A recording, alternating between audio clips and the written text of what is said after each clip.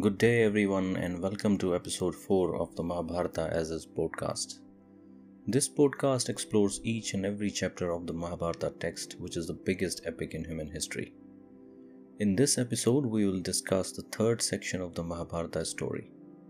This section is titled POUSHYA Parva and is part of the larger Adi Parva. Mahabharata text is divided into main parvas or volumes and sub-parvas or sections. Each main parva has many sub-parvas, just as each volume of a book can have many sections. Please see episode description to understand the classification in more detail. Today's episode is a bit different. It has only been some time since I have launched this podcast, and I am very excited to see the feedback and questions pouring through in my inbox. As expression of my gratitude, I will try to answer the top 5 questions in the last segment of this episode. Other questions, I will address them in the upcoming episode, but don't worry, I have them all. And finally, depending upon the platform where you are listening to this podcast, please feel free to leave me a comment, question or feedback. Alternatively, you can drop me an email at mahabharataasis@outlook.com. Please like, subscribe and share if you find this podcast useful. So far, we have barely made a start in the main story, and just to put it out there, we are still miles away from it. You might remember from previous episodes that the story starts with a sage by the name of Ugarsharva who is attending a ceremony where he meets other sages and priests. There he mentions about a large snake sacrifice once organized by a king by the name of Janamejaya. It is in that snake sacrifice that Mahabharata story is recited. This Parva describes the circumstances that led to the snake sacrifice. Sage Ugarsharva, or Soti as he was also called, is narrating the story. Before we move on, it is perhaps good time to introduce King Janamejaya at this stage. He is son of King Parikshit. Now, you might ask who Parikshit is. Those who are a bit familiar with the story would already know that Parikshit was the grandson of Arjun, the most loved character of the story and to whom many would attribute the ultimate Pandava victory in the war. In other words, Janamejaya is the grandson of Arjuna. Great-grandson of Arjuna. So now let's hear the story of the snake sacrifice organized by this great-grandson of Arjuna. King Janamejaya has 3 brothers who once beat a dog. The dog cries and rushes to its mother in misery and anguish. Angered by her son's unjust beating and torture, the mother goes to Janamejaya and curses him. "Evil shall befall on your kingdom for committing gross injustice against my son." Janamejaya, on hearing this curse, becomes miserable. He departs to a lonely part of his kingdom to find a sage, who could absolve him of his sins, technically his brother's sins, and neutralize the effect of the curse. He is concerned, very concerned. The kingdom which his ancestors had built with their blood has been cursed. Torn by misery and guilt, he enters the ashram of a great sage by the name of Shrutasharva. In the ashram, he is welcomed by sage's son, Somsharva. Impressed by Somsharva's conduct, he appeals to his sage father to let him appoint his son as the royal priest, a very prestigious title for a sage. Shrutasharva agrees, but then lays out 2 conditions for this appointment. First, my son is blessed with special birth. He was born out of the womb of a Naga. His yogic powers can redeem you of any sin except those committed against Lord Shiva. And second, he has a secret vow that he shall not refuse any request from a Brahman. If a Brahman asks him anything, he is duty bound to comply. Janamejaya agrees to these conditions and the appointment is thus sealed. He departs for his capital city Hastinapur with newly appointed priest. On reaching his city, he introduces Somsharva to his brothers and instructs them to follow every order from the priest as long as he is away to Takshashila for a war expedition. The brothers agree, and Janamejaya marches to the kingdom of Takshila.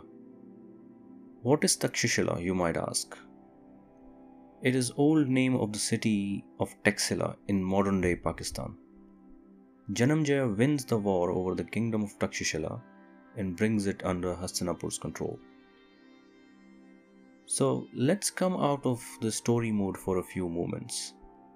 This Parva, after briefly introducing Janamejaya up to his departure to Takshashila, moves to the story of another sage by the name of Ayodhya. Now let's hear that story out. Once upon a time there lived a sage called Ayodhya. He had 3 disciples by the name of Upamanyu, Aroni and Veda. One day Ayodhya asks Aroni to go to the small dam constructed on the nearby river and stop a breach in the dam. Aroni complies and departs to the riverside. He makes every attempt to stop the breach but fails. No object is capable enough to hold the flow of water. Disappointed, he gives up. Feeling guilty and miserable that he could not fulfill his guru's command, he sits down near the river bank. Then an idea strikes him. He uses his own body as an object to stop the flow of water. After a long time, when he does not return to the ashram, a hunting party goes searching for him, led by his guru himself. They cry his name near the river and Aroni appears from the breach. He explains to his guru what happened and how he stopped the flow of water, strictly in accordance with his commands. Ayodhya is impressed by the daring of this young lad and blesses him. You have obeyed my instructions at the cost of your own life, my son. You will be storehouse of Vedic knowledge and will obtain good fortune. Few days later, Ayodhya asks his second disciple Upamanyu to look after the cattle. Upamanyu commands a huge body and very flat belly. He does as is commanded, spending most of his days and mostly nights with the cattle. After all, Guru's words are equivalent to the words of God. Then one day, in a casual conversation, Ayodhya comments on Upamanyu's heavy stature. You are quite fat, Upamanyu. How do you maintain yourself? You must need a lot of food, no? Upamanyu replies and says that he goes out seeking alms every day, just like everyone else in the ashram. And the food he receives from the townspeople, he eats all of it away. Ayodhya giggles and replies that as per tradition, all donation receipts that Upamanyu and his fellow students collect on a daily basis must first be deposited in ashram. Upamanyu apologizes and promises to do as commanded. Time passes, but despite restriction, Upamanyu does not lose weight. His guru again comments on his fat body. You seem to be still as healthy as you were months back, Upamanyu. How do you maintain your food intake? Upamanyu replies that after he's done with the first round of begging, which he deposits in the ashram, he goes for the second round. Ayodhya explains, in a tone as if barely hiding his anger, that this is not allowed under the ashram rules. He should not be going for a second round because this puts pressure on the townspeople. After all, they might think that ashram people are greedy. Upamanyu apologizes and promises to do as commanded. Time passes, but Upamanyu is in no mood of losing weight. Ayodhya inquires him again as to how he is supporting himself now despite restrictions on second round of begging. Upamanyu replies that because he is taking care of the cattle, milk is readily available. He drinks the milk whenever he is hungry. Ayodhya leans back, sighing. He once again explains to Upamanyu that milk is ashram's property, and in other words, his guru's property. He should not be enjoying what clearly does not belong to him without his prior permission. Upamanyu apologizes and promises to do as commanded, yet again. No food, no milk. So Upamanyu decides to instead drink the froth given away by the young calves. There is plenty out there, and no one at the ashram needs it anyways. Months later, Upamanyu's body is still gaining weight, despite many food restrictions. Ayodhya asks the same question again, and Upamanyu replies that he has been drinking the froth given away by the calves as they suckle on their mother's breasts. Ayodhya finds a way to tell Upamanyu how even this is not acceptable. This amounts to stealing food from the young calves, who have the first right to their mother's milk. So if Upamanyu wants to drink the froth, he needs both cows and the calves' permission, which of course won't be granted for obvious reasons. Once again, Upamanyu apologizes and promises not to drink the froth either. Deprived of all possible sources of food, Upamanyu wanders in the nearby forest. Almost starving to death, he decides to eat tree leaves. Forest is no one's property and trees aren't going to complain, so that should be fine. Unknown to the fact that the leaves he lays his hands on are of a very poisonous tree named Arka. As he began plucking the tree leaves, the poisonous droplets found their way in his eyes. Screaming in pain and agony, unable to see anything, he keeps rubbing his eyes. Running around almost directionless, not knowing where the next step is going to take him. Not surprisingly, the next step takes him down a shallow well nearby. He lays there, his eyes burning, almost blind, the sensation of hunger now having subsided, unable to lift his weight, sobbing in pain. It's now too late. The sun is already set, but Upamanyu has not yet returned to ashram. Ayodhya thinks that Upamanyu might be angry on him as he has deprived him of food. He organizes a hunting party to look out for him.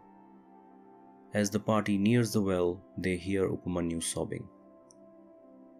Ayodhya yells, "What are you doing down there?" Sobbing, Upamanyu explains that he ate arka tree leaves and they have turned him blind. Calling on Lord Mahadev, clearly scared of what this poor lad has done to himself, Ayodhya asks Upamanyu to pray to Ashwinis, the divine doctors who can virtually heal anything. Upamanyu begins a long prayer to Ashwinis while sobbing, barely controlling his pain. Wind blows heavily. A sudden light illuminates the moonless night. First, it is one stream, but then splits into two.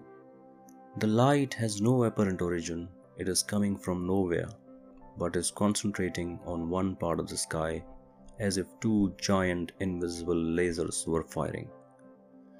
Suddenly, the jets of light stop and begin to circle around a common point, as if unable to escape the force of some invisible force. The light vanishes into two celestial forms, looking almost identical, the twins. Human figures, but not really. Ashwinis have appeared. Ashwinis look at the poor lad and offer him a cake full of special herbs that can neutralize every known poison.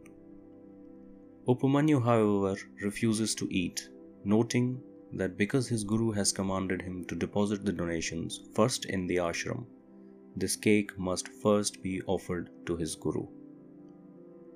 Ashwinis agree, but explain to him that they had once offered similar cake to his guru, but he ate it without first offering to his own guru. Upamanyu still refuses and says that no matter what, he cannot break his promise. Twin Ashwinis look at each other, clearly impressed. They turn back to Upamanyu and say that they are extremely impressed by his devotion to his guru, and as a reward would restore Upamanyu's eyes in full health.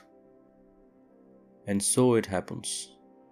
The pain disappears and Upamanyu now sees the world just like you and me. Ashwini's have now disappeared and the night goes dark again. Wind blows normally as Ayodhya along with his other students help Upamanyu out of the well.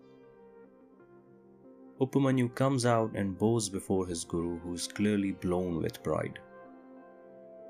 Impressed by his student, Ayodhya waives all restrictions placed on Upamanyu and blesses him that he shall be a storehouse of Vedic knowledge and an example of a worthy disciple.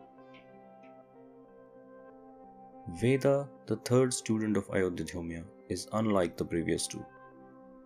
He is not adventurous, so he may need to be put to test a bit differently. It appears from the story that Veda has already completed his required period at ashram, but Ayodhya asks him to stay a bit longer. As the old Sanskrit mantra goes, Guru is Brahma, Guru is Vishnu, Guru is Mahesh. Veda complies and stays. He stays back for many months, serving Ayodhya and his household. Surviving on minimum food and not much shelter, he continues to push the limits of devotion that a student has towards his guru. Days pass and then months.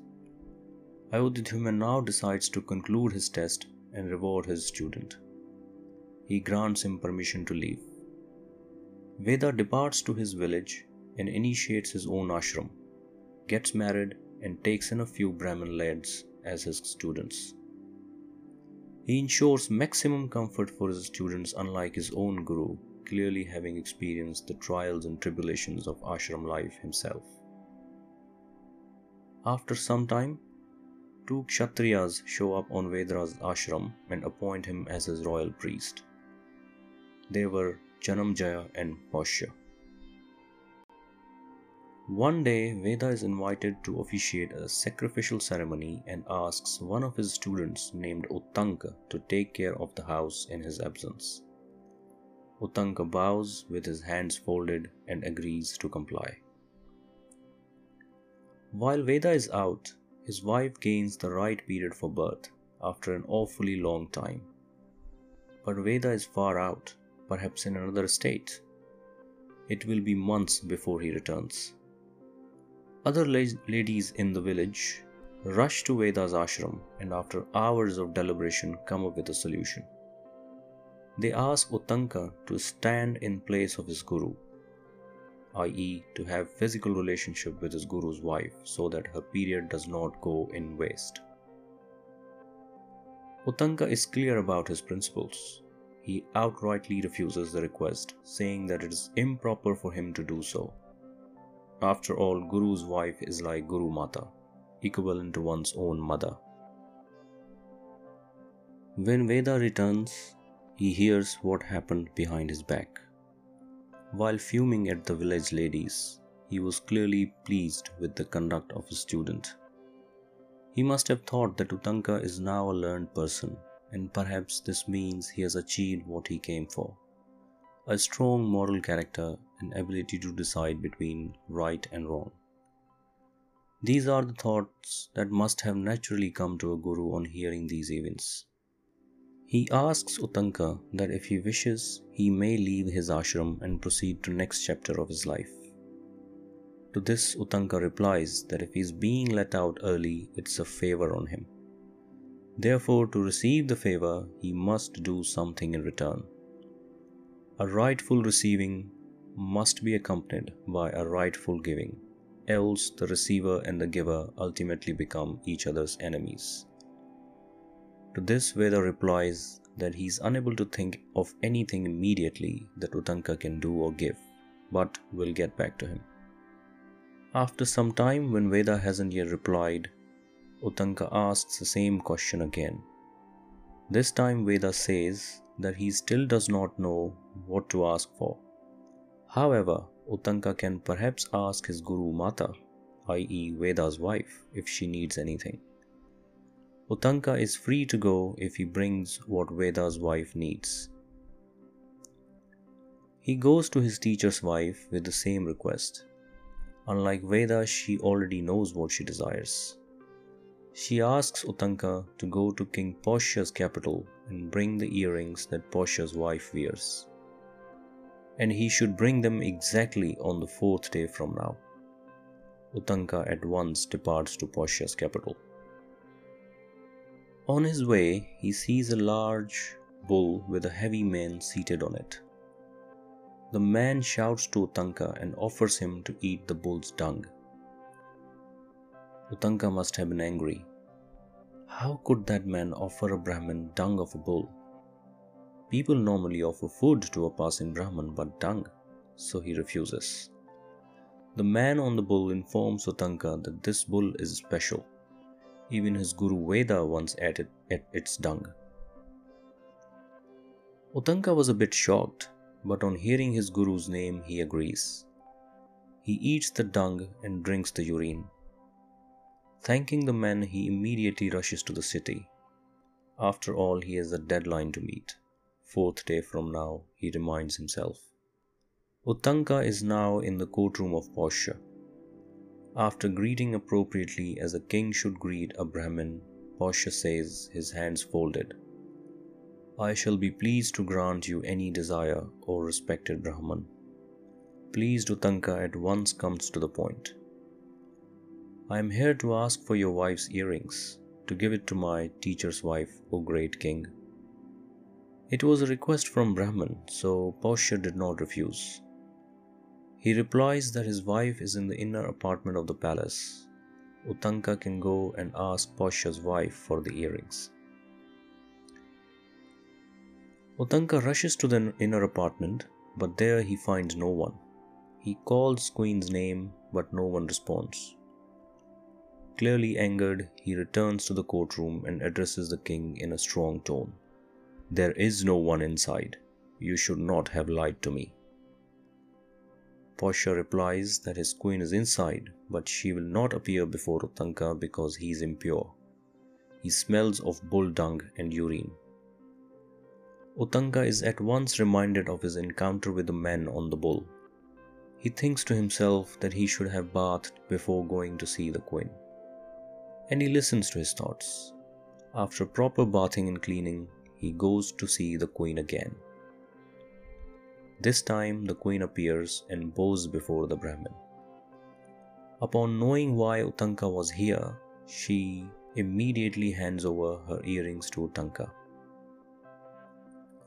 She also warns Utanka to be careful as he carries those earrings, because for some reason the Naga leader Takshak is also looking for these.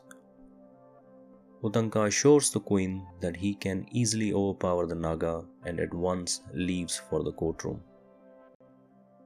Utanka is now back in the courtroom, and he asks king's permission to leave.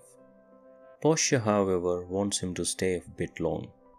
After all, Utanka is a Brahmin and should first be hosted properly. The king offers him food. Utanka says to the king that he is very pleased with his devotion to the Brahmins, but he is in a hurry and cannot stay any longer. However, he also won't refuse the service and therefore asks the king to bring in whatever food is ready. As instructed by the Brahmin, the food is brought in. Seated, Utanka picks out the first bite and notices that the food is cold and there is a hair in it. Not sure why, but instead of asking the king to replace the unclean food, he shouts a curse. Because you have served this Brahmin unclean food, you shall go blind. POUSHYA reciprocates the anger with more anger. He shouts a curse back. And you, my lord, shall go without offspring. A few moments later, both realize that this was inappropriate. POUSHYA inspects the food and finds that Utanka was right. There is in fact a hair in the food, and it is also cold. This is unbecoming of a king to serve his guests unhygienic food. He apologizes to Utanka. Now appeased, Utanka forgives the king. But he does warn the king that a Brahmin's curse cannot go in vain. POUSHYA will go blind for sure, but will soon recover his eyesight. Now that he has almost neutralized the effect of the curse, he asks POUSHYA to do the same. POUSHYA, however, apologizes again and says that he is not a Brahmin, so unfortunately he does not have enough power to undo the curse. Hearing the response, Uttanka is enraged at POUSHYA. He shouts that because he has failed to reciprocate, his curse will carry no meaning. Saying that, Uttanka leaves carrying earrings but without food. It is already the fourth day. Uttanka has been travelling as fast as his hungry body allows him. His only medium for his journey back to his guru's wife are his feet and legs, so naturally he gets very dehydrated. On his way back, he stops at the riverbank hoping to drink some water and recoup before continuing his journey. He puts down the earrings and begins to move towards the riverbank. Not far away from where he stands, he sees a giant creature running away from him carrying the earrings. He dashes after the creature, and as he nears, he at once recognizes him, Takshak. Takshak disappears into a giant hole hidden behind the trees. Uttanka follows him and emerges on the other side of the hole into an underground kingdom of Nagas. Takshak, however, is nowhere to be seen. All he sees is a handsome man standing near one of the pillars and two women weaving a black and white thread. A young boy is spinning a wheel with 12 spokes in it. He tries to act friendly in an attempt to lure Takshak out of his hiding, but no luck. There was something about that handsome nameless man that Uttanka notices. He tries to persuade him for help. Turns out that the man was quick to convince. He brings in a giant horse-like structure and places it in front of the open space. He asks Uttanka to blow into the horse's anus. Not sure what he was up to, but Uttanka took his chances. He did as was asked. As he blew into the hole at the back of the structure, fumes of gas and fire erupted from the horse's mouth. It was some kind of a fire gun that, if continues to throw the flames, would burn down the entire Naga city. People around panicked and rushed to safety. Takshak was terrified. He could not afford losing the whole city just for a piece of gold. He emerges out of his hiding and hands the earrings back to Uttanka, disappearing once again. The nameless handsome man offers Uttanka his ride back to his guru's wife. Uttanka readily accepts. It was already the fourth day and he had already wasted too much time due to Takshak. He climbs the horse and begins to ride away. Veda's wife awaits with countless thoughts going in her head. She is thinking to herself that if Uttanka does not make it on time, she is going to curse him. As she heads towards the door, she sees Uttanka straddling towards the ashram. He jumps down from the horse and bows to his guru's wife, handing over the earrings. Nearby, Veda, sensing something must have been wrong, inquires Uttanka as to what took him so long. Uttanka explains everything that happened, including what Takshak did. He further explains that en route he saw a large bull and a heavy man riding it. Then at Naga city he saw two women weaving black and white thread and a young boy spinning a wheel with 12 spokes. Then he speaks about the strange man agreeing to offer help and getting him here quickly on his horse. Veda, however, does not look surprised. Uttanka is quick enough to read his face. "Was it by design, Guruji?" he asks. Veda explains that yes, it was by design and the purpose was to test Uttanka. The bull that he saw was Aravat, and upon that was riding Lord Indra himself. The threads those two women were weaving, the black represented the night and the white represented the day. The wheel with which the young boy was spinning was the wheel of time, with each spin equal to an year, perhaps a reminder that time was running out. The handsome man that helped Uttanka in the Naga city was also Lord Indra. The horse he offered him was Agni. Takshak had done everything possible to ensure that Uttanka never makes it on time. Uttanka was pleased to know these details but was equally frantic at Takshak. He took leave and rushed to Hastinapur to see King Janamejaya. King Janamejaya has just returned from Takshashila. While he was briefing his ministers on victories, Uttanka marched into the courtroom. He confronts the king and says that he is relishing his childish victory, but his real enemy is out in the open. He informs the king that Takshak was responsible for the death of his father, the late King Parikshit. Janamejaya is shocked. His fury is off the roof when he hears the details of his father's death from his ministers. It was Takshak who unjustly killed his father. Janamejaya now wants revenge. On advice of Uttanka, he orders his prime minister to organize the snake sacrifice. Millions of serpents will now pay the price. This Parva ends here, with the vow to organize a snake sacrifice. In summary, we started with a very brief introduction of King Janamejaya, who wanted to neutralize a curse leveled upon his kingdom. He goes to see a sage called Shrutasharva, and there he meets his son Somsharva, who he appoints as his royal priest. The Parva then goes into the story of another sage called Ayodhya and his 3 students.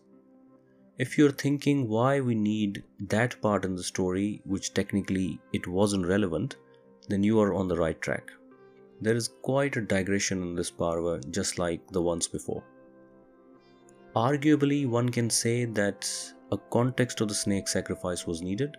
After all, it was Uttanka, the student of Veda, who in turn was student of Ayodhya, who inspired King Janamejaya. But then, story could have just started with Uttanka or at most Veda. Why need to recount the story of Ayodhya and his other 2 students besides Veda? Is there a similar pattern of digression and random stories in rest of the text as well? Or these stories in fact have any relevance with the actual Mahabharata story at all? Are these being told just for the sake of telling them? We'll wait to see in the upcoming episodes. So just before we conclude, let's get into some questions that you had sent me via email. First of all, thank you very much for listening and taking time to write to me. As I promised at the start of the episode, I will answer top 5 of those questions. But as I said, I have them all and I will take them up in the subsequent episodes. So starting with the first question. This question is why we should read Mahabharata. Well, the answer is provided in the text itself, but at a very high level. In Indian literature, human existence has 4-fold objectives: dharma, artha, kama and moksha. These objectives come very naturally to us if you think about it. As Soti tells us in episode 3 that this story is the detailed account of these 4-fold objectives. So pick any character from the story and you will see how each character is essentially chasing one or more of these objectives. So what are these 4 objectives? Dharma is a wider concept. In the context of a 4-fold objectives, it means our innate talents, our unique abilities, what we are best at. Are you good at painting, at singing, at numbers? Whatever it is, that is your dharma, what you're good at. Artha is our desire for abundance. We want money and wealth. This is what we call artha. If you think that desire for money and wealth is the product of the capitalist society, well, then think again. Forget about the contemporary economic systems. Think about the time when we were just hunter-gatherers, many thousands of years ago. They were also chasing earth. For them, abundance meant a place where there is no shortage of food. With time and age, the definition of what earth means may have changed, but the desire for the abundance always remains. Kama is simply love and emotions. It is both the desire to procreate and to feel a sense of emotional connection. Perhaps this does not need any more explanation. Suffice is to say that our very existence and evolution is the direct result of karma. And finally is moksha, or self-realization. This appears to many as a quasi-religious concept, but it is not. If dharma is the unique talent, moksha is the meaning.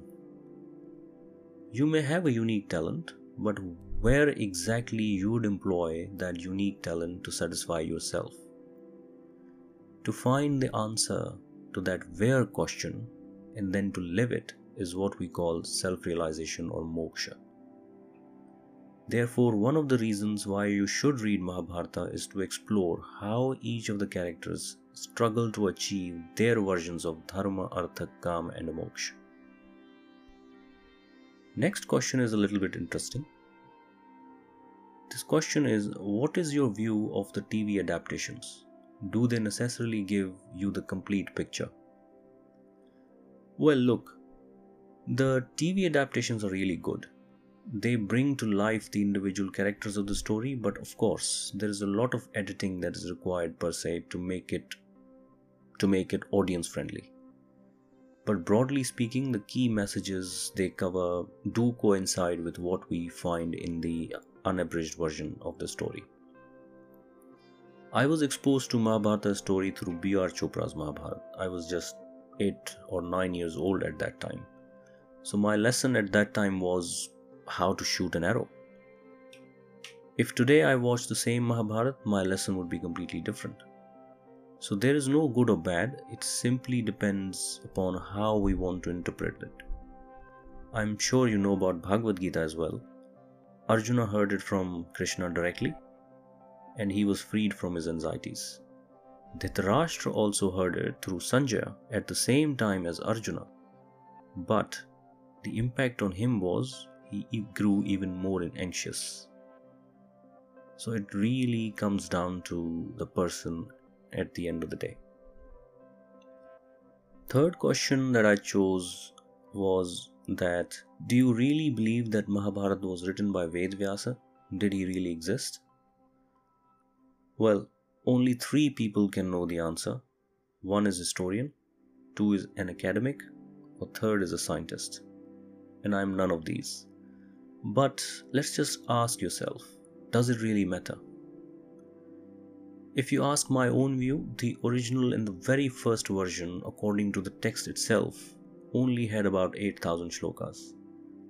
Yes, this is according to the text itself.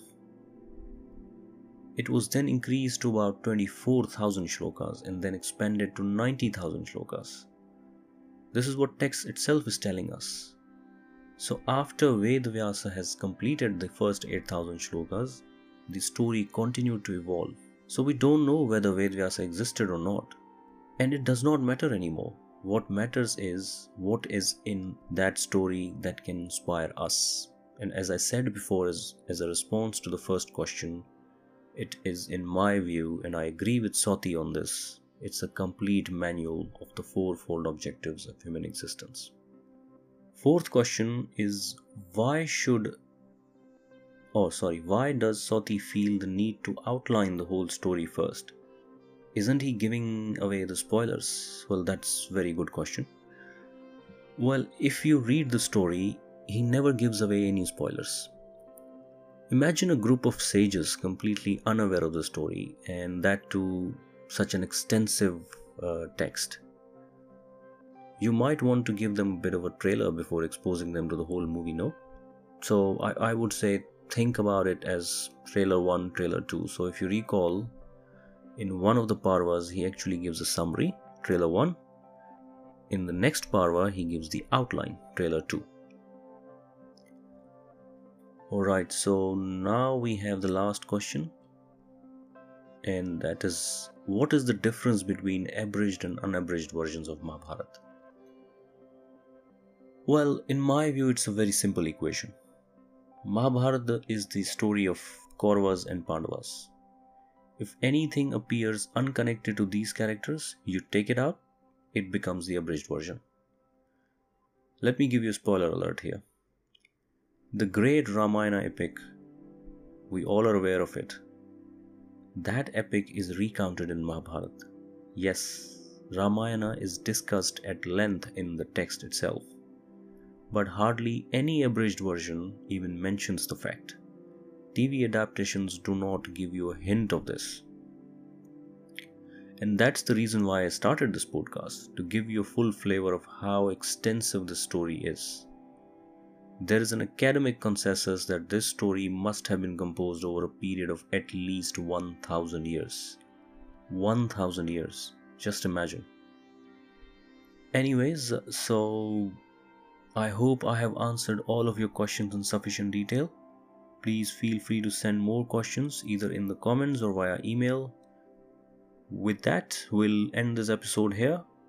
In next episode, we'll cover the fourth sub-Parva in the Adi Parva called POUSHYA Parva. Until then, goodbye and take care.